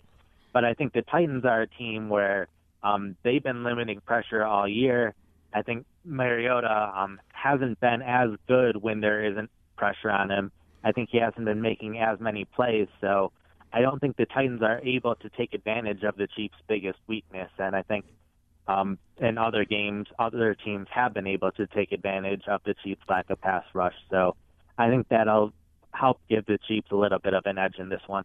Do you do any work at Pro Football Focus on evaluating coaches at all? Because, you have to, one of the things I'm thinking about is here goes Andy Reid again in the playoffs. So do you view, well, first of all, either at Pro Football Focus or any of the work you personally do you think about coaching that way? And would you view Andy Reid as a net plus or a net minus in this situation? Yeah, or specifically, we all think about his ability to kind of clock manage at the end of a game. Is our coach, can you coach, essentially grade coaches relative to the average coach in terms of that particular ability? And does Andy Reid's sort of performance match our perception, which is that he's pretty poor at that particular aspect of the game?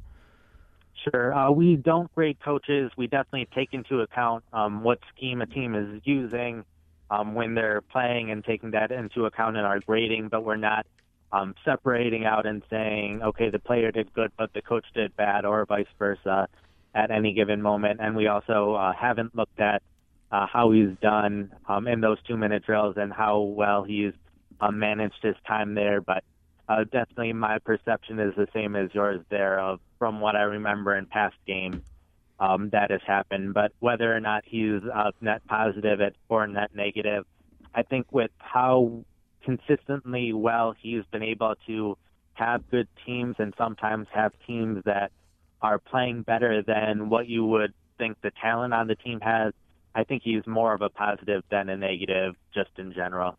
So before we leave the Titans-Chiefs game, you put a lot of emphasis. You've mentioned both. You mentioned it about Brady. You mentioned about Mariota, about how quarterbacks play kind of when they're not pressured versus pressure. Is that a stat that you think, or you guys at Pro Football Focus have shown is quite predictive of both outcomes, or kind of do you use this statistic a lot to kind of rank quarterbacks? How do you think about that stat? About, again, you mentioned Brady was roughly a 96. The next closest quarterback was an 83 under pressure. How do you think about the under pressure versus not under pressure statistic and using it to rank quarterbacks? I think football is a very interesting sport in that sometimes the numbers that are most predictive aren't the ones that are ones that you can use to evaluate how someone's done in the past. Something like turnovers are things that are hard to predict, but when you're trying to look back at a game and say why a team won or lost, it's something that's really highly correlated to why they won or lost. So someone like Alex Smith, when he's playing under pressure this year, in the games that they've won, Alex Smith has played very well under pressure, completing 58% of the passes, where when the Chiefs have lost this year, he's only completed 34% under pressure. Yards per attempt goes from 8.5 to 4.5. Passer rating goes down significantly. So it's something where it's kind of hard to predict how well Alex Smith is going to do under pressure in this game or in any future game, just because that is something that for a lot of quarterbacks it's pretty inconsistent. But when you go back and look at a game and say why that team won or lost, you can see the games where Alex Smith has played well under pressure. The Chiefs have been winning, where when he hasn't played well under pressure, they've been losing. Nathan, you brought up a really great point, which in our 3.5 years on Wharton Moneyball, I'm not sure I've heard anyone explain it as clearly as you have, which is that as a backward-looking measure, I can tell you if this happens, this is the likely outcome of the game, but I can't tell you if this is going to happen. So could you talk about, how as your guys, if you've noticed, for example, you mentioned turnovers, play under pressure, how as a statistician can one then do future forecasts if the X variables, if you'd like, that are going to go into the model, if they're extremely hard to predict in future games? Sure. So at Pro Football Focus, a lot of what we've done to this point has been more backward-looking, trying to do the best we can to evaluate how well a player has played. And I think we've been doing a great job of that, and I think we can do even better. We continue to add to our data collection processes to try isolating out as many variables as we can so that we've started to look more predictive at it. We've been able to do a nice job predicting games, predicting them against the spread recently, but I think we can do an even better job once we are able to isolate a single player's play more from everyone else's play and isolate different parts of the game, so we can start to dig down to which smaller parts are more predictive, so we're able to start accounting for that a little better. But it definitely presents an interesting challenge that I don't think is as present in other sports as it is in football. Do you think that technology is going to change the way both you at Pro Football Focus and all of us are going to be able to do this? I'll use your language, Nathan, which is isolation, because we're just going to have a lot more variables at the micro level. How are you thinking about that in the future of analytics in pro football? Yeah, I think technology will have a huge role in that. I think being able to know where a player is at any given moment is definitely helpful. But I think just improving the technology that we have at other levels of play as well is definitely a step that needs to be taken, since a big part of football is also evaluation of how good we think someone's playing in college, how good we think they're playing in high school. And right now, at the college level, we've been grading college games for 4 years now. This past year, we've done a little bit of high school for the first time, but that's something that we're looking to expand. But just even being able to have good camera angles at the college level and high school level, it's not brand new technology, but having that more readily available at different levels of football, I think will be necessary to evaluate college players better and having NFL teams start to have a higher success rate in hitting on those college players. Okay, let's move on to a game that really intrigues me, which is the Falcons and Rams game. I mean, I keep thinking that, you know what, somehow, someway, the Falcons made it back to the playoffs. One could argue, they didn't win the Super Bowl, but they were a very good team last year. They were within a couple plays of winning the Super Bowl. Am I wrong to think, what are the analytics? What do you guys at Pro Football Focus think? Because the Rams have also been a great team this year. They didn't play as well in the last quarter of the season, but how do you view the Falcons and Rams game? I think it's definitely a very interesting game. I think the Falcons, their offense was kind of out of this world good last year, and I think they've come down to earth a little bit, which is what you could expect. Matt Ryan, when he's not under pressure, had a pass rating of 128 last year, so that was very, very good, where he's just been really good this year. I don't think the offensive line has helped the Falcons as much this year. Ryan's been under pressure a little more often, and in the run game in particular, their yards before contact per attempt has decreased a bit this year, so the running backs have helped. I think on defense, their front seven has actually improved from last year. Adrian Claiborne, Brooks Reed, players that you didn't really expect to have good years this year, have been playing very well. Grady Jarrett took a big step forward. Deion Jones has become one of the best coverage linebackers. So I think the Falcons, while their offense might not be as good as last year, they've been playing very well, and I think that makes them very evenly matched against the Rams team. So you bought into the Rams, you bought into Goff and Gurley, and you think they're for real, and you think they have I don't want to say a legitimate chance, but they have a good chance to beat a quality Falcon team. I would say they have a good chance. I would say this game's pretty close to a toss-up. I think with Goff and the Rams' offense in general, I think it's very interesting to see how that offense has changed this year. First off, I think Goff has a lot better talent around him. He's been under pressure a lot less often this year than he was last year. Our receivers have been dropping less passes, so that definitely has helped his numbers look better. Todd Gurley's reemergence has been a huge help. He's probably been the best running back this year. So for one, that gives Goff a weapon to throw it to, but also helps their play-action game work well. They've run play-action more than any other team this year, and when they do, Goff's been averaging 10.6 yards per attempt. So I think scheme-wise and the player-wise, the Rams' offense has been figuring out ways to be successful. So stylistically, if you had to guess, is this a 30-something to 30-something game, high-scoring game, Falcons at Rams? I think it would be a mid-scoring game since I think these defenses also have been playing well.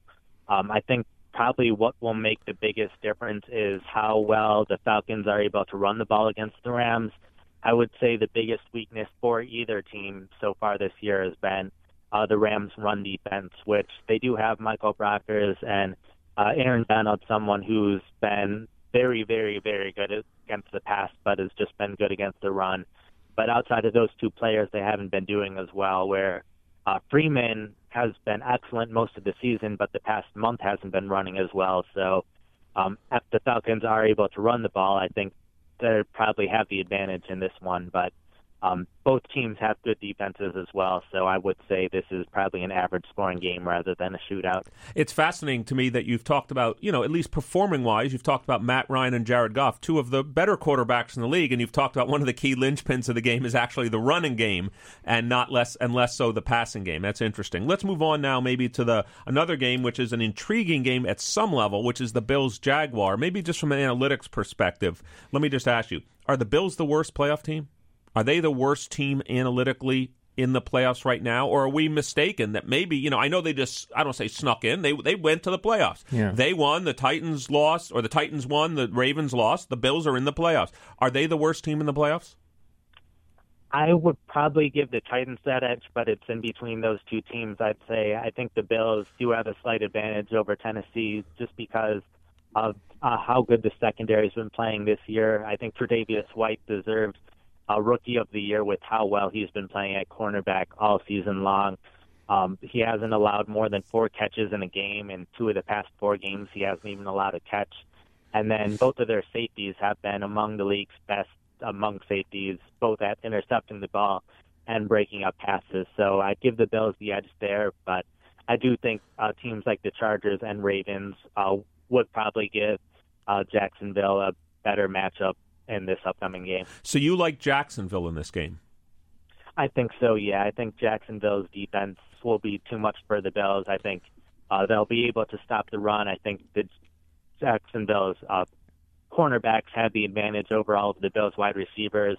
But I do think if the Bills do find a way to win, they'll be able to exploit the matchup between Cam Robinson and Jerry Hughes, since Robinson has been Jacksonville's worst pass blocker this year, where Hughes has been the Bills' best pass rusher. So Robinson's allowed 12 hits this year, which is the most among tackles. So if there is one matchup to exploit, it's that one, since that's a big mismatch that they have. How about a strategy for the Bills of just, stop the run and make Blake Bortles beat you, and he may throw as many balls to the Buffalo Bills as he does to his own receivers? Yeah, I think Bortles is interesting since he has been playing better this year than he has in past years. The big thing is how well he plays under pressure, which I know we've mentioned for a couple of quarterbacks now, but Bortles, the difference between him under pressure and not under pressure is probably bigger than most quarterbacks. So I think the big difference will be pressure, which that matchup's the one to take advantage of. So if Hughes is able to have a big game, then that'll make Bortles make some bad throws, which that could be the difference in the game where if Robinson is able to get the best of that matchup, then I think Bortles will just play mistake-free football. It'll be a field position kind of game. Fournette, while not playing as well as some of the other rookie running backs, still plays well. So I think Fournette will still be able to run as long as they can keep the game close. I just haven't seen. Is LaShawn McCoy able to play?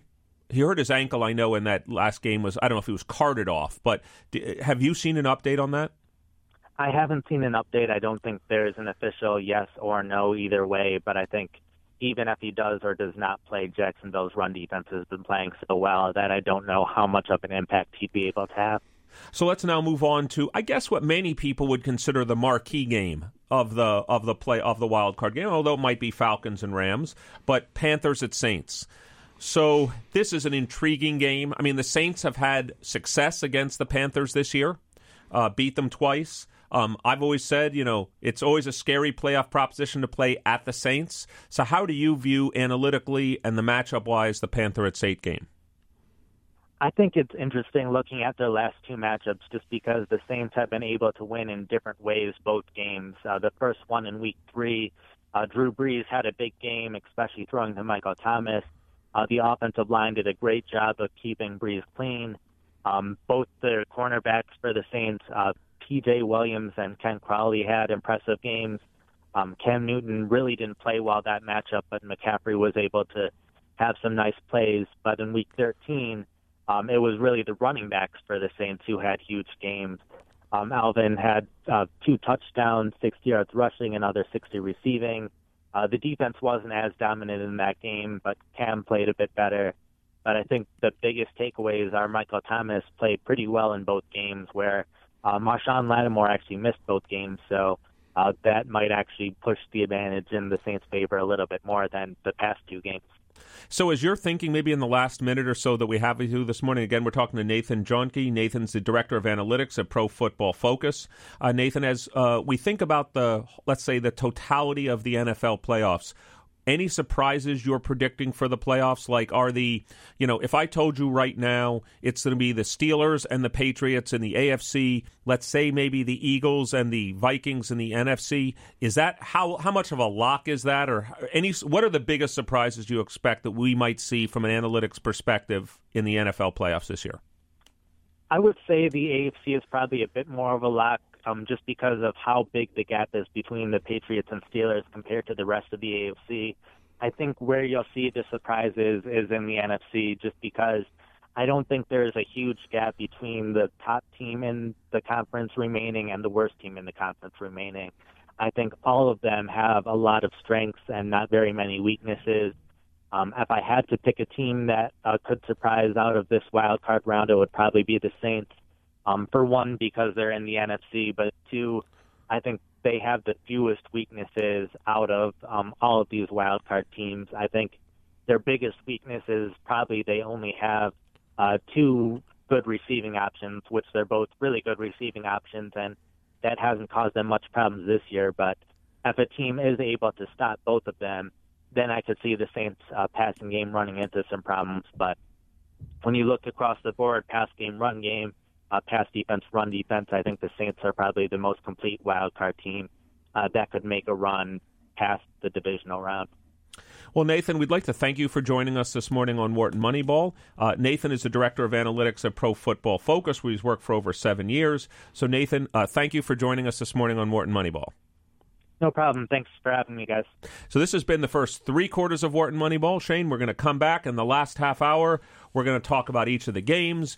I've got some tennis, got some hockey, got some NBA stuff to talk about. So this has been 3 quarters of Wharton Moneyball. Stay with us and join us after the break. Welcome back to Wharton Moneyball, the show where sports, statistics, and business collide. This has been the first 3 quarters of our show, and this is Eric Bradlow, Professor of Marketing and Statistics here at the Wharton School, and I'm here with my co-host this morning, Shane Jensen. We had 2 great guests this morning. We had Stephen Godfrey, who was talking to us about NCAA football, and of course we just finished with Nathan Jahnke from Pro Football Focus.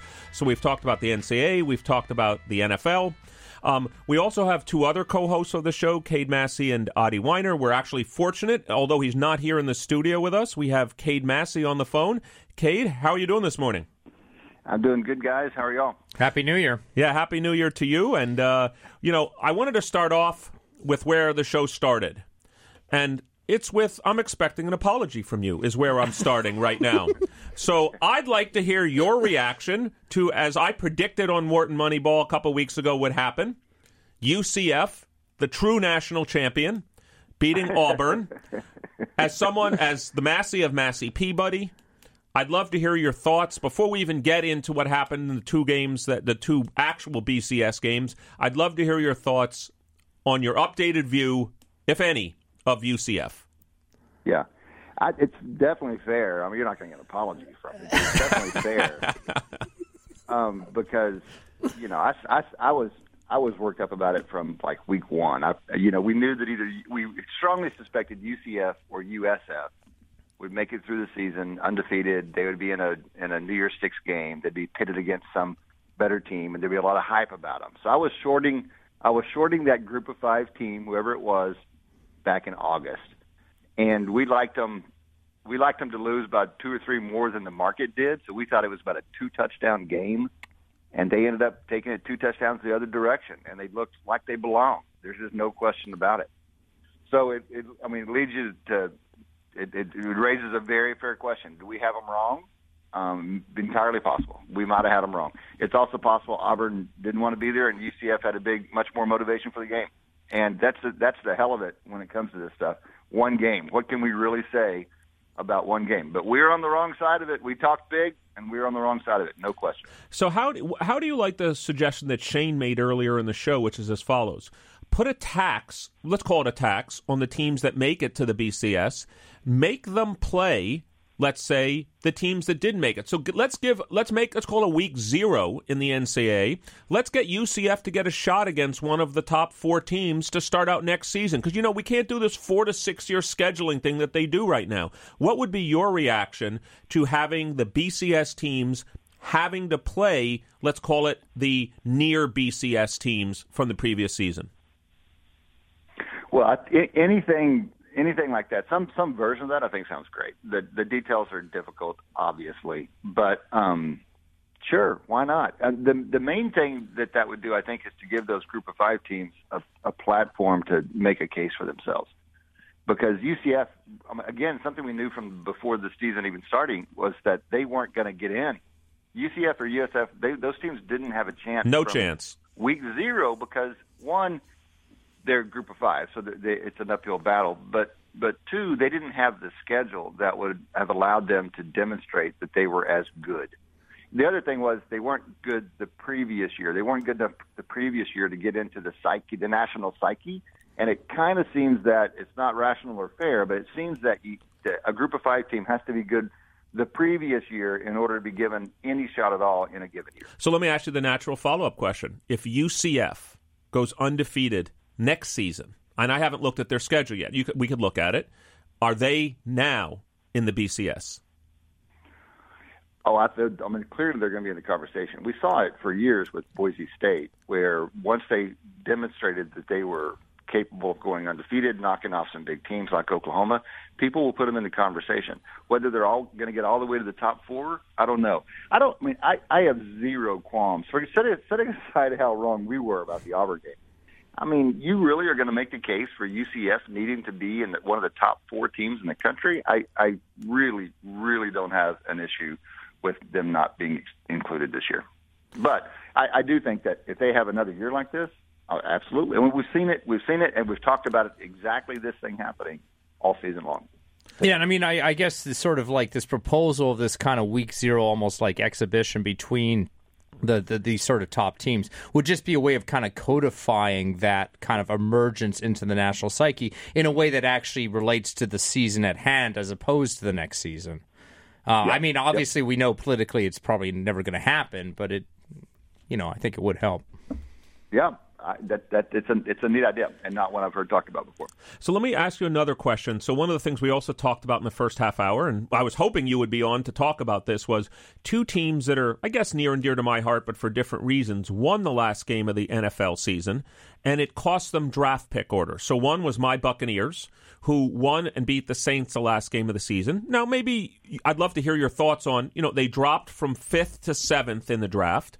The 49ers, the magic of Garoppolo, won the last game of the season. They ended up 6-10 instead of would have been 6 teams at 5-11. So they're going to be 9th or 10th instead of maybe 5th or 6th. How much, I know this was part of your dissertation work. I know you did work with Dick Thaler on this. How much is going from 5th to 7th or 5th to 9th and 10th? I know I printed out the chart. I know what the classic chart says. It's basically 200-300 points, which is somewhere in the neighborhood of 8 to 10 picks further down in the draft. How much did those teams hurt themselves by winning the last week of the season?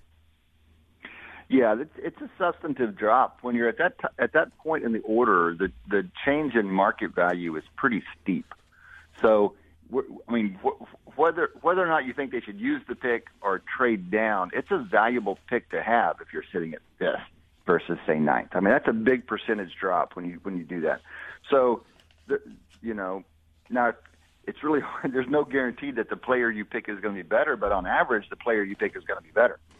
So there's a real cost there. Now, how do you pit that against the psychology of going into the off season with a win whenever you've had a real tough season? I don't know. You're the momentum guy, Eric. And I think that's a. You don't need momentum when you've got Jimmy Garoppolo, is my argument. But. It is how I separated the two. I said I can completely understand from the 49ers' point of view why, in some sense now. I mean, Garoppolo's still undefeated. He played extremely well again. That I can understand. The Buccaneers, I just couldn't quite understand why they were motivated to win that game. It actually showed me more about the Saints, who at that time, when that game was kicked off, they were still playing for. They could have lost that division if the Panthers had won, and the Saints were still alive for a better seed. So it told me more about the Saints than it did about the Bucs. But I just didn't understand why the Bucs won that game. That's interesting. Well, let me just say, anecdotally, this is strictly anecdotally, I have been shocked at how powerful the bowl win was for the Texas Longhorns and Longhorn fans. So the Longhorns went into, a minor bowl against a Missouri team that no one really cared about, and they were 6-6 going in, hadn't played in a bowl game in 4 years, hadn't won a bowl game in 6 or 7 years, won the game, and came out of it feeling so differently about the season, the off season, everything than if they had lost. I mean, I am shocked by how much difference it makes. Now, it's college, it's one game, I'm very biased, but I'm very thankful for that silly little nothing win for the off season, and it's hard not to imagine it makes a difference in the program. And the Bucs would have lost if the Bucs had lost the game to the Saints. The Bucs would have lost their last 5 games all by less than 1 score. So trust me, that's brutal. So they would have had a much. I agree with you, a much different offseason. Let me ask you about the 2 college games that we did see. So what did you see about the Rose Bowl? What was your thought? Were you ever expecting a 54-48 game there? How did you see Georgia versus Oklahoma? How did you see that game? Well, you don't go in expecting 100 points in college football, and that's silly. But we definitely expected a high-scoring game. I mean, OU has the nation's number 1 offense and not much of a defense.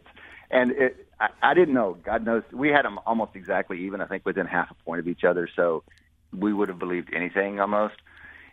On the personal front, it was so much fun to pull against Oklahoma. I rediscovered how fun it is. If your team is not relevant, pulling against your least favorite team is almost as much fun. And it was just a hell of a game. I mean, it's impossible not. And it's such different styles. Mayfield is the kind of guy that you love to have on your team and you hate when he's on the other guy's team. And he was a pleasure to watch. He's a polarizing figure. He is a polarizing figure. But I'll talk about the way he plays on the field. But, you just don't see – the game these days is so pass-oriented, and you don't see these great running games very much. And to have these big runs, one after another, from 2 different running backs, I mean, it was just so much fun to watch. And then I'm happy about it because of the way it went. But that game, I think, is almost exactly how we expected it to play out in some ways. I mean, you wouldn't have expected that much drama and that many points, but you expected drama and points in that game. Actually, Stephen Godfrey brought up an excellent point during the second half hour, which is not surprising to you probably that he brought up an excellent point. Oklahoma only actually scored 1 offensive touchdown after the halftime. They had 31 points at the half. They scored 1 touchdown, 1 defensive score, and thanks to Matt Datz pointing out to me, they only scored 3 points in 2 possessions in overtime, starting from, the 25-yard line. So, I mean, Georgia's defense really came on strong. Yeah, the overtime, I think, was the most surprising thing. But I agreed fully. And I you see that happen and you think, well, Georgia adjusted. It took them a while to figure out, and they adjusted. I don't know whether to take it at face value, but Kirby Smart said, the coach, Georgia's coach, said that they didn't make adjustments, that they kept on doing what they were doing. The players just kind of settled in and played harder and played stronger. But, that's shocking if that's true. Yeah. But that's what he claimed. What was shocking, actually, was Cade's question to Stephen Godfrey, when Stephen agreed with Cade's question, which is, why did it take them a half? Like, haven't they been watching film for the last 4 weeks? Like, why did they even need a half to adjust? Like, I mean, if Cade's right and it wasn't actually a change in scheme, but just sort of like a settling down of players' psyche or something like that, then that maybe does make a little bit more sense. Right. Big stage. Hadn't seen that kind of offense before. You could imagine that there's some adjustment needed. So I would assume, by the way, after now the Sugar Bowl, after Alabama, let's call it throttled, is not a bad word, Clemson, I assume there's not much change in your belief that Alabama's still the best team, and how do you see them in their matchup with Georgia? So we had them about a field goal better than everybody else coming into the playoffs, and everybody else was within a point. So we don't have updated numbers, but Georgia beating Oklahoma is pretty impressive. Alabama's win's probably more impressive, but that involves some turnover stuff, so I'm not going to expect it to move too much. My understanding is the market opened at 4, which is real close to where we are. So that's but a 4-point game, anything can happen. So we're still there. We're still 3-4 points, that kind of thing. How do you see the game going? I mean, we asked Stephen about this. His comment was, you're going to see what he didn't use the word slobber knock, but he used the word, we're going to see a defensive battle, field position battle, kind of 14-10, I think was 14-10 was roughly his prediction. Is that the way you see the game as well? Well, I think everybody's scarred from a couple of years of Alabama LSU and expecting another one of those versions. It's hard to imagine much different than that. I mean, I've got to believe there's an advantage that Jalen Hurts has from having been there last year. I mean, as a true freshman, he was in this game. He played really well. He took them all the way down the field for what would have been a game-winning drive if the defense hadn't given one up, immediately afterwards at Clemson. Now Jake Fromm gets to play the role of the freshman quarterback on the other side. But you gotta like someone who's been there before. I believe you gotta like someone who's been there before. That said, with those running backs, he doesn't have to do it himself, right? So he can lean on those guys. Can those guys run against that front? I mean, the Alabama D is so different from the Oklahoma D. We're talking about the number 1 defense in the country. Alabama's been hurt through much of the year, and they're getting some of those. They've been getting some of those guys back. He knows Kirby Smart. He raised Kirby Smart. I'm with Godfrey. One, I would defer to Godfrey. He knows the SEC better than I do, and that sounds about right. I think that sounds utterly right. I have a hard time saying it because I want Georgia to win so badly. Wouldn't it be nice to have somebody other than Alabama win this thing? Yeah, no, it definitely would. Do you see there being, and this is the last question I want to ask you about college football, and then we want to move to the pros a little bit.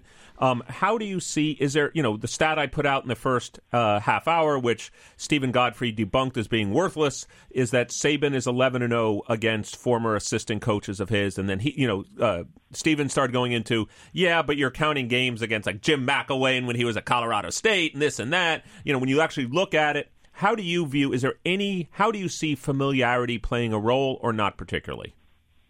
If anything, you really would have expected to go the other way, and I've got to believe it's an advantage. Kirby Smart would have an advantage playing against Alabama than, say, than Oklahoma's coach would have, the new coach. I've just blanked on, because he knows the system.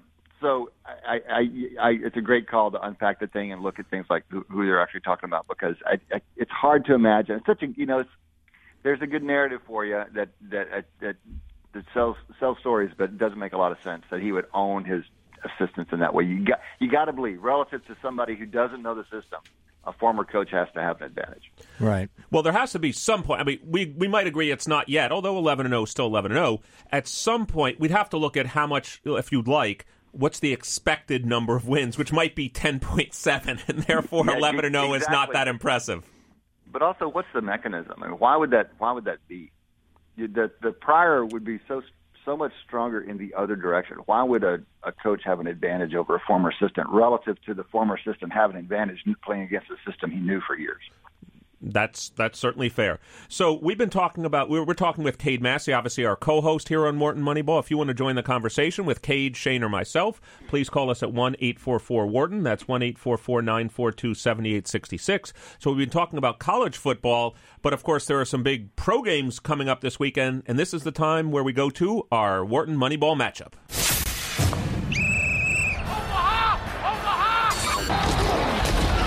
Wants to go to the end zone. He does. Moneyball matchups. You know, whenever I hear that music, Cade, that means it's NFL time. I'm actually semi-excited by some of the games this weekend in the pro level. Just for our fans out there and for you, Cade, since you may not have it in front of you, let me just read off the 4 games and the spreads in the games, and Cade might as well have you go first, get your reaction to the games. So the first game we have is Titans at Chiefs. At the moment, the Chiefs are favored at home by 9. We have the Falcons at the Rams. We have the Rams favored at home by 6.5. We have the Bills at the Jaguars, and we have the Jaguars favored at home by 9. And we have the Panthers at Saints, and the Saints favored at home by 6.5. And Cade, before you pick, just so our Moneyball fans know, 9-point spreads and 6.5-point spreads in the NFL are pretty big. They're 80% and 70% win probabilities. So how do you view any of those 4 games and the spreads catch your eye, Cade? Well, the one where we have the biggest difference of opinion, Massey Peabody, is the Titans-Chiefs game, the first game of the weekend. Much of the season we liked KC. Early in the season, we had them flying up our board. But going into the playoffs, we have them only the 11th best team in the league. And Tennessee, even though they're in a kind of don't deserve to be there number 15 spot, is not that much below Kansas City. And so we would make the spread something like 5 points. So we're looking at almost a 4-point edge versus the line. So if we had to put money on a game this weekend, it would be Tennessee. Take Tennessee in the points. So talk about a little bit how Massey Peabody deals with, I'm not going to use the word momentum, I'll just say non-stationarity. So, the Chiefs certainly started out hot this season. No one was hotter than the Chiefs, including beating the Patriots in Foxborough, I believe. I remember something about that. Yeah, Shane certainly remembers something about that. Then they went through an awful stretch, and then they seemed to kind of right the ship. Let's imagine if we were talking about a hidden Markov model, hot, cold, hot, let's say. Can Massey Peabody or any system out there kind of represent, let's call it, the degree of non-stationarity we might be seeing with the Chiefs? Well, you need to. It's a very important part of a model is to consider how much weight you want to give to the distant past versus the recent past. Very important parameter. And we estimate that as carefully as we can. And so we do count recent performance more than distant past performance. But inevitably, people see more of that non-stationarity than there actually is. I mean, there's so much noise in these football outcomes. What's the saying? Teams are never as good or as bad as they looked last week because it just bounces around a lot, and you can't read as much into it as you want to read into them. And I'm guilty of that myself. I was talking earlier in the show about how the Rams have lost their last couple of games, and that's a really bad look for them going into the playoffs. But of course, it could mean nothing.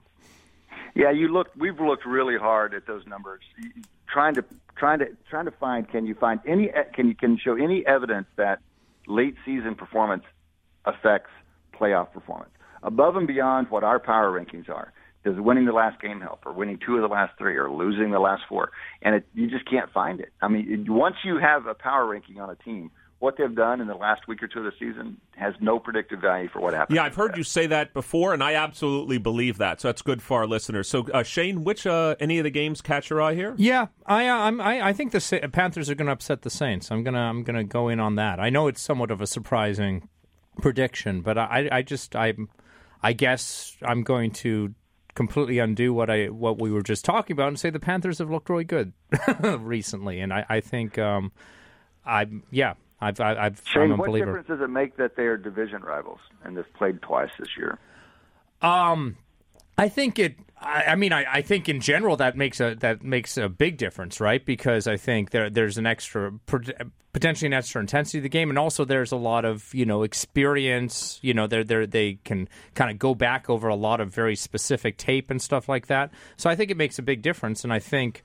I don't know. I guess I just kind of have a feeling that Carolina is going to figure out how to contain the running backs of New Orleans, and I think it'll probably be a relatively high-scoring game. But I think Cam Newton's going to win in a showdown. It would be an interesting way, in some sense, to measure coaching quality, because one could argue that this is where coaching could make a big difference. Like, who can scheme up a better way, given you've got not just it's not transitivity film. You've got A playing B twice this year. It's not from 8 years ago or even last year. The Saints and the Panthers played twice this year. So it would be interesting to go back and look. Matter of fact, when teams play a third time, it would be interesting to see, like, how good is Bill Belichick when teams play a third? I'm not saying I know the answer, but it would be an interesting I think I saw a metric. stat, like, somehow when teams go up against each other in the playoffs, having already played them twice, at least teams that have gone 2-0 against in the regular season are something like 6-3 in the playoff matchups. So that's not much more than I would have guessed. Yeah. That's probably about right, maybe just given their strength parameters. So we only have a few seconds left here on Wharton Moneyball, so I'll just give my quick pick. I'm still going. The team I'm still buying, I've been bullish on all season.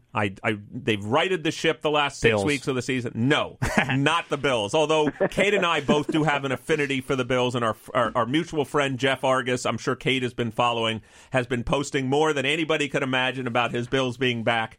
But actually, it's the Falcons. I'm buying the Falcons. I think they're going to go in and beat the Rams.